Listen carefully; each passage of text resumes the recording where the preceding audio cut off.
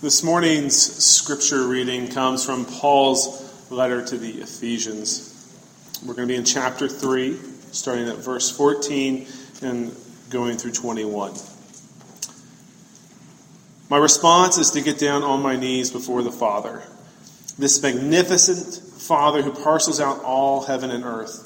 I ask him to strengthen you by his Spirit, not a brute strength, but a glorious inner strength, that Christ will live in you as you open the door and invite him in. And I ask him that with both feet firmly planted on love, you will be able to take in with all followers of Jesus the extravagant dimensions of Christ's love. Reach out and experience it. Test its length, plumb the depths, rise to the heights, live full lives, full in the fullness of God. God can do anything, you know. Far more than you could ever imagine or guess or require in your wildest dreams. He does it not by pushing us around, but by working within us. His Spirit deeply and gently working within us. Glory to God in the church. Glory to God in the Messiah and Jesus. Glory down all the generations. Glory through all millennia. Oh yes. Friends, this is the word of God for the people of God. Thanks be to God. Are there any kids here this morning that want to come up? Or kids' message? Gosh, maybe Justin Bieber might.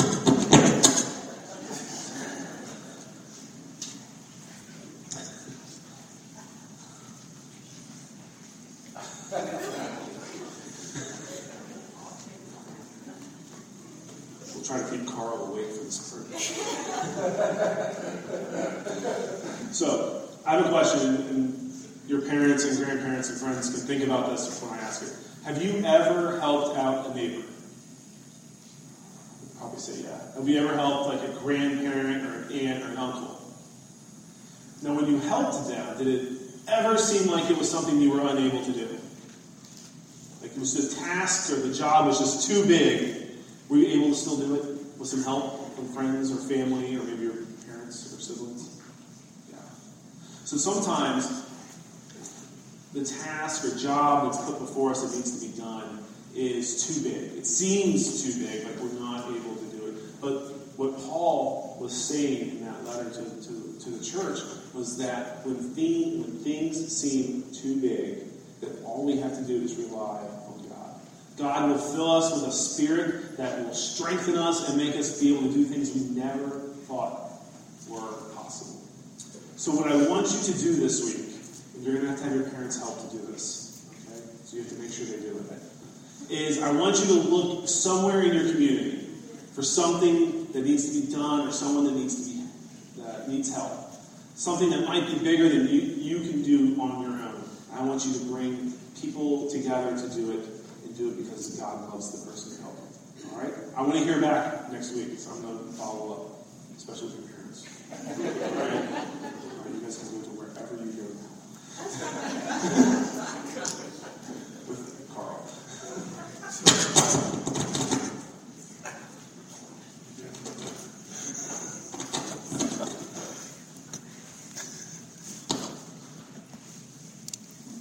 So friends, I have some good news to report to you this morning. Some really, really good news. The youth of this congregation have devoted approximately 1,600 hours of service in the name of Jesus Christ over the past 2 weeks. Over 2 weeks, members of this congregation have made homes safer, warmer, drier, and more accessible to some of the most vulnerable people in the communities we traveled to. Countless post holes were dug in the rocky Shenandoah Hills, while over 6,000 pounds of cement were carried, mixed, carried again, and then poured. While some students cleared an abandoned lot to create a safe place for neighborhood children to play, other students were up the street using a jackhammer to dig up the basement floor so that an 80-year-old woman could finally have the plumbing in her home repaired that so many had come by and fixed for her. Drywall has been repaired and replaced. Wheelchair ramps have been constructed, and lives have literally been transformed by the youth of this church. But you all want some even better news? No? Yes? You all awake?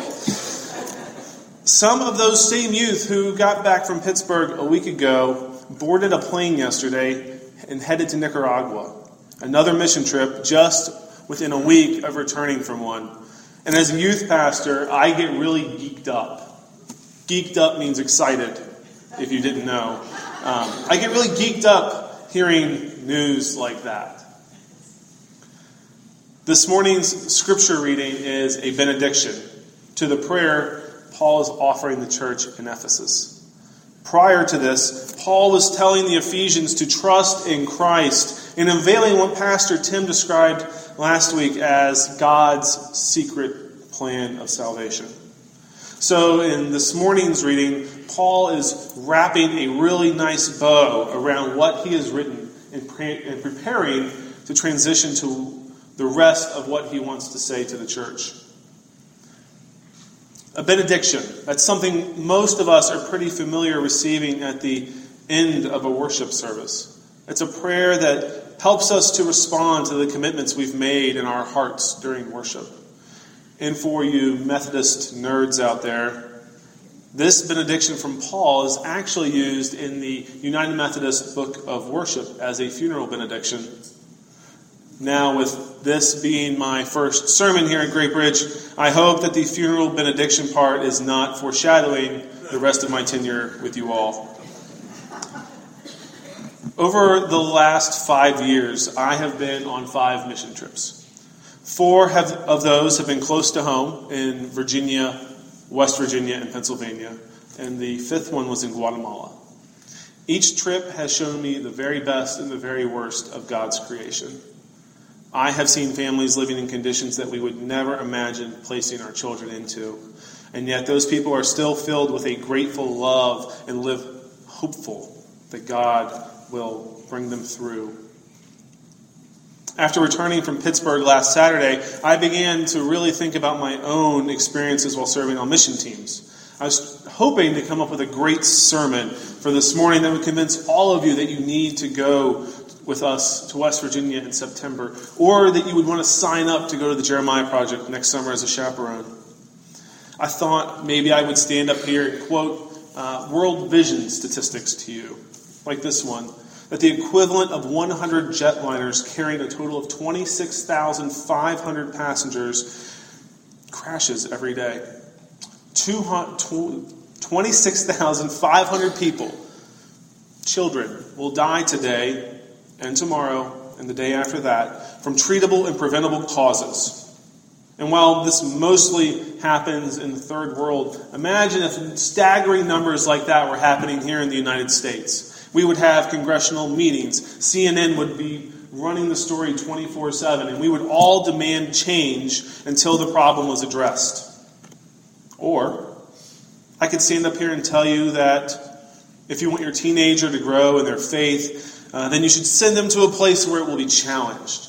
Seeing someone the same age as them in unthinkable living conditions might change their worldview. Sending your child on a mission trip might make your son or daughter appreciate that new iPhone or new car you gave them a little bit more. But I'm not going to do either one of those. Maybe it's because I'm a sucker for Westerns, or because I love to examine every angle of a situation. But this week I kept returning to the idea that Christian mission, service in the name of Jesus Christ, has a good, bad, and ugly side. And this morning I want us to examine all 3 of those. Now, I was going to wear a brown leather fedora like Mr. Eastwood wore, but as I learned at Panera on Friday morning that Western ponchos and cowboy hats are not viewed as proper worship attire. So are you all ready? Let's start with the good. In December of 2012, my wife Allison and I had the opportunity to travel to the highlands of Guatemala and live in a Mayan village for a week. Contrary to what your children are taught in school, there are still Mayans who live in Guatemala. And it was there that we received the most gracious and outgoing hospitality that I have ever experienced. People who literally only owned the shirt on their back welcomed us into their homes, cooked us meals, and allowed us to partner with them, building a community center that would create a longer-term partnership bringing clean water to a place in the world that the United States Agency of International Disaster Relief has all but abandoned. It was in Guatemala where Allison and I both looked at each other at the end of one day and wondered, how are we going to make a difference here? The poverty that surrounded us made me feel like God had abandoned these people and there was little that we could do to change their situation. A few days into the trip, I met a girl named Maria. Maria was 7 years old, probably about that tall. And at the time, she was the same age as one of our pastor's sons. Maria, being 7, was curious about the gang of white people who had descended upon her village with their brand new mission trip gear, costing more than one person in their village would make that year, and enough hand sanitizer to end most major health epidemics. She followed us around, greeted us every morning outside the home we were staying in, and even shared meals with us. And it was a few days into the trip, after meeting Maria, that I was smacked in the face. I saw that God was still in the highlands. I was finally seeing Christ through Maria, through a 7-year-old girl. Her smile in the face of such adversity, her eagerness to help with a daily workload that a 7-year-old should never be expected to do, and the childish antics she displayed in the midst of such poverty reminded me that while it may appear that God had abandoned these people, that Christ was very much at work in the hearts of the community. Christ was at work in Maria, reminding me that no matter the circumstance or poverty we are born into, Jesus is still there, walking along beside us step by step. The good that we see in Christian mission is Jesus Christ. If we fail to serve with that in mind, then we're simply good people doing good things. What separates Christian mission from community service is the expectation that we will meet Christ and Christ's good news in everything that we do. We will share the good news that Christ is for everyone, and not just those of us who live in the upper percentages of the global GDP. The good news of Jesus Christ is the good of Christian mission. But with the good must come the bad. Think about your children for a minute, if you have children, or your friends' children, or your grandchildren. Think about the best behaving child in your family. Even they have a bad day. Even my angel of a child has been asked to leave the church nursery here, and we've only been here for 4 weeks. He made it through today. Sometimes when we go on mission trips, things don't go according to our plan. There are times when we will run out of cement mix or paint, or we will end up in the emergency room. There are times while on youth mission trips that teenage love will quickly turn into teenage drama. And sometimes those who we serve will not be as gracious as we would like them to be. What we need to remember in these moments, what I need to remember in these moments, is that God is still at work in the midst of confusion, chaos, and even dysfunction. It's hard for us to remember sometimes, but Christian mission is not about our plan. It's about what Christ has in store for each of us and for those whom we are serving. Our Methodist heritage gives us a great example of the bad in Christian mission being turned into the good news of Jesus Christ. John Wesley, the founder of the Methodist movement, was not an overnight success. He's not the overnight success that you would expect the theological patriarch of a global denomination to be. During his missionary work in Savannah, Georgia, he failed to convert the Native Americans that so many missionaries had failed to convert. He was also run out of town in the dead of night after a communion scandal that would only be fit today for Jerry Springer. By all accounts, he left America a failure, and yet God was not done. God was still at work even in the midst of human flaw and human failures. The same was seen at my job site in Pittsburgh a few weeks ago. While on all levels of project management, structural engineering, and common sense, our job site was a complete failure. We lacked all of the necessary materials and skills needed to accomplish our goal. I skipped basement floor pouring 101 in seminary. I was sick that day. And yet, students from this congregation, students that sit by you every week, students that you tell to be quiet or to put their phones away, took it upon themselves to transform a community. They saw a need in the community that I overlooked and that a mission organization touting 30 years of service overlooked. The Holy Spirit was working in them, opening their eyes to the needs of the community.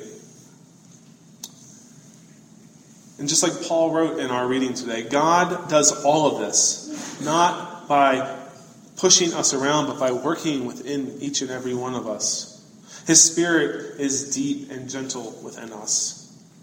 The Holy Spirit worked through students like Chris, Colin, Lindsay, and Nicole. The Holy Spirit transformed not only the community we were working in, but also the very students who were being used as instruments of God's holy work. And with the good and the bad also comes the ugly. Paul wrote this in the last 2 verses of today's reading. God can do anything, you know, far more than you could ever imagine or guess or request in your wildest dreams. 5 years ago, if you told me that I would be a youth pastor, finishing seminary, and relocating my entire family to Southern Virginia, I would have told you you were nuts. If you had asked my wife the same question, you would have needed to take a step back because she would have slapped you in the face. We had our lives mapped out. We knew exactly what we wanted to do. We had our 5-year plan, and my 5-year plan did not involve moving to Great Bridge. The work that we do in the name of Christ will literally change your life. And for some of us who were not prepared, it can seem like a bad thing. For some of us, it will challenge our faith, our relationships. And if you ask my wife, it may have challenged my sanity also. 5 years ago, I led a middle school mission trip to the Jeremiah Project. Some of these students at this church were on that same mission trip. I led that mission trip after being strong-armed by our pastor on the way out of worship. Jason grabbed me by the arm and told me that he needed a male chaperone for a summer mission trip. It was September, so in my head I thought, well, that's terrible. Good luck with that. Jason smiled back like a used car salesman who was ready to close the deal, explaining to me that our marriage license, Allison and I had just returned from our honeymoon, was still sitting on his desk and hadn't been mailed in yet. And he really, really needed a chaperone. God will do amazing things in the lives of those who least expect it. Like Paul from our reading today. If you didn't know, before Paul was Paul, he was Saul. And Saul thought that he would rout out the first church, removing them and any mention of Christ from human history. But God had another plan in mind. The author of the letter we are studying this summer, one of the very first Christian missionaries, was the least likely of candidates. And when Jesus and the Holy Spirit began to move on his life, he was forever changed. The ugly part of mission is that we are changed, and there's nothing we can do about it.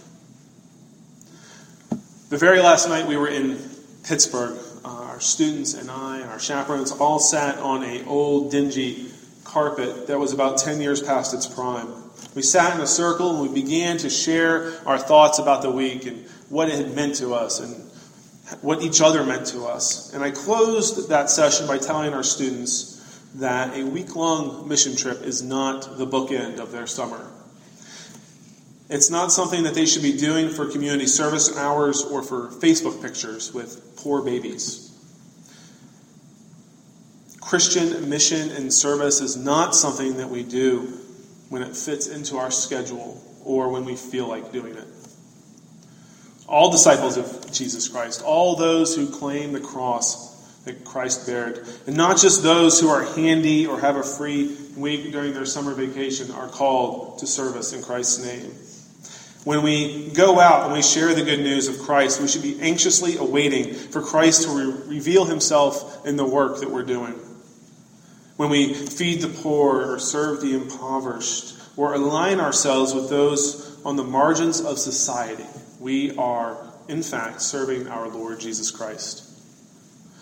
As a church, we can no longer put off to next summer or even next week the needs that are placed before us today and this morning. Even if we think we don't have the required skills to build a wheelchair ramp, dig a post hole, or feed the hungry, we must still act.